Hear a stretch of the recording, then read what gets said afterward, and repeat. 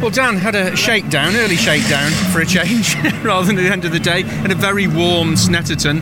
First of all, what are conditions like out there? Hot track temperature? Yeah, it's tough. It is. I mean, things like that's fine because there's one session, so you can deal with it fine. But Sunday we'll be in the car for a full 3 hours throughout the day. So that's when you really struggle.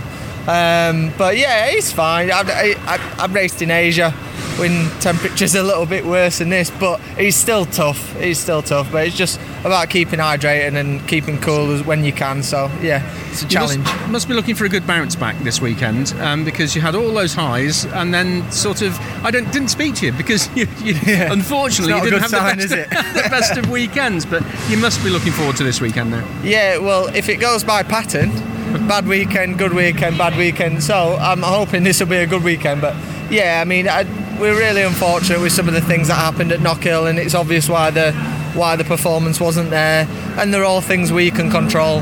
We had quite a few meetings in between, and we're on top of it all now. And we went well here at the tyre test, so I'm forgetting Knockhill now and looking forward to this weekend. What's the key to success around here? Because there's a couple of straights, obviously, where you can get that momentary little bit of a break, but that first complex out the back after turn 3 or 4, that is a full-on concentration bit, isn't it? Yeah, I think the key to success this weekend will be which team are able to switch their car on the best in this type of heat. Everyone's going to be suffering from understeer, mid to exit understeer, and it will be who can get on top of it the quickest and extract something out of it. Obviously, conditions were similar at the tyre test, but that extra 6 degrees can really push it over the edge. So I think that's what everyone will be working on this weekend. And also, it's a little bit of a different lap. It's a long lap. Yeah. I think it's 1 minute 50 or something. Compared to a lot of the other circuits, are very small, so it's about making sure you nail a lap and getting it all right. So, and in this heat, with the track temperature likely to be sky high, tyre degradation is going to be something that's really got to be thought about.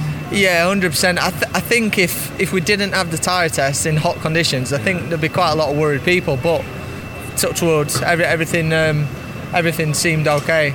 So yeah, some tyre management and. Who gets on top of the setup the quickest. And as you say, law of averages said you should have a good one this weekend, so I hope you do. Fingers crossed. Thank you. Cheers. Cheers, Dan.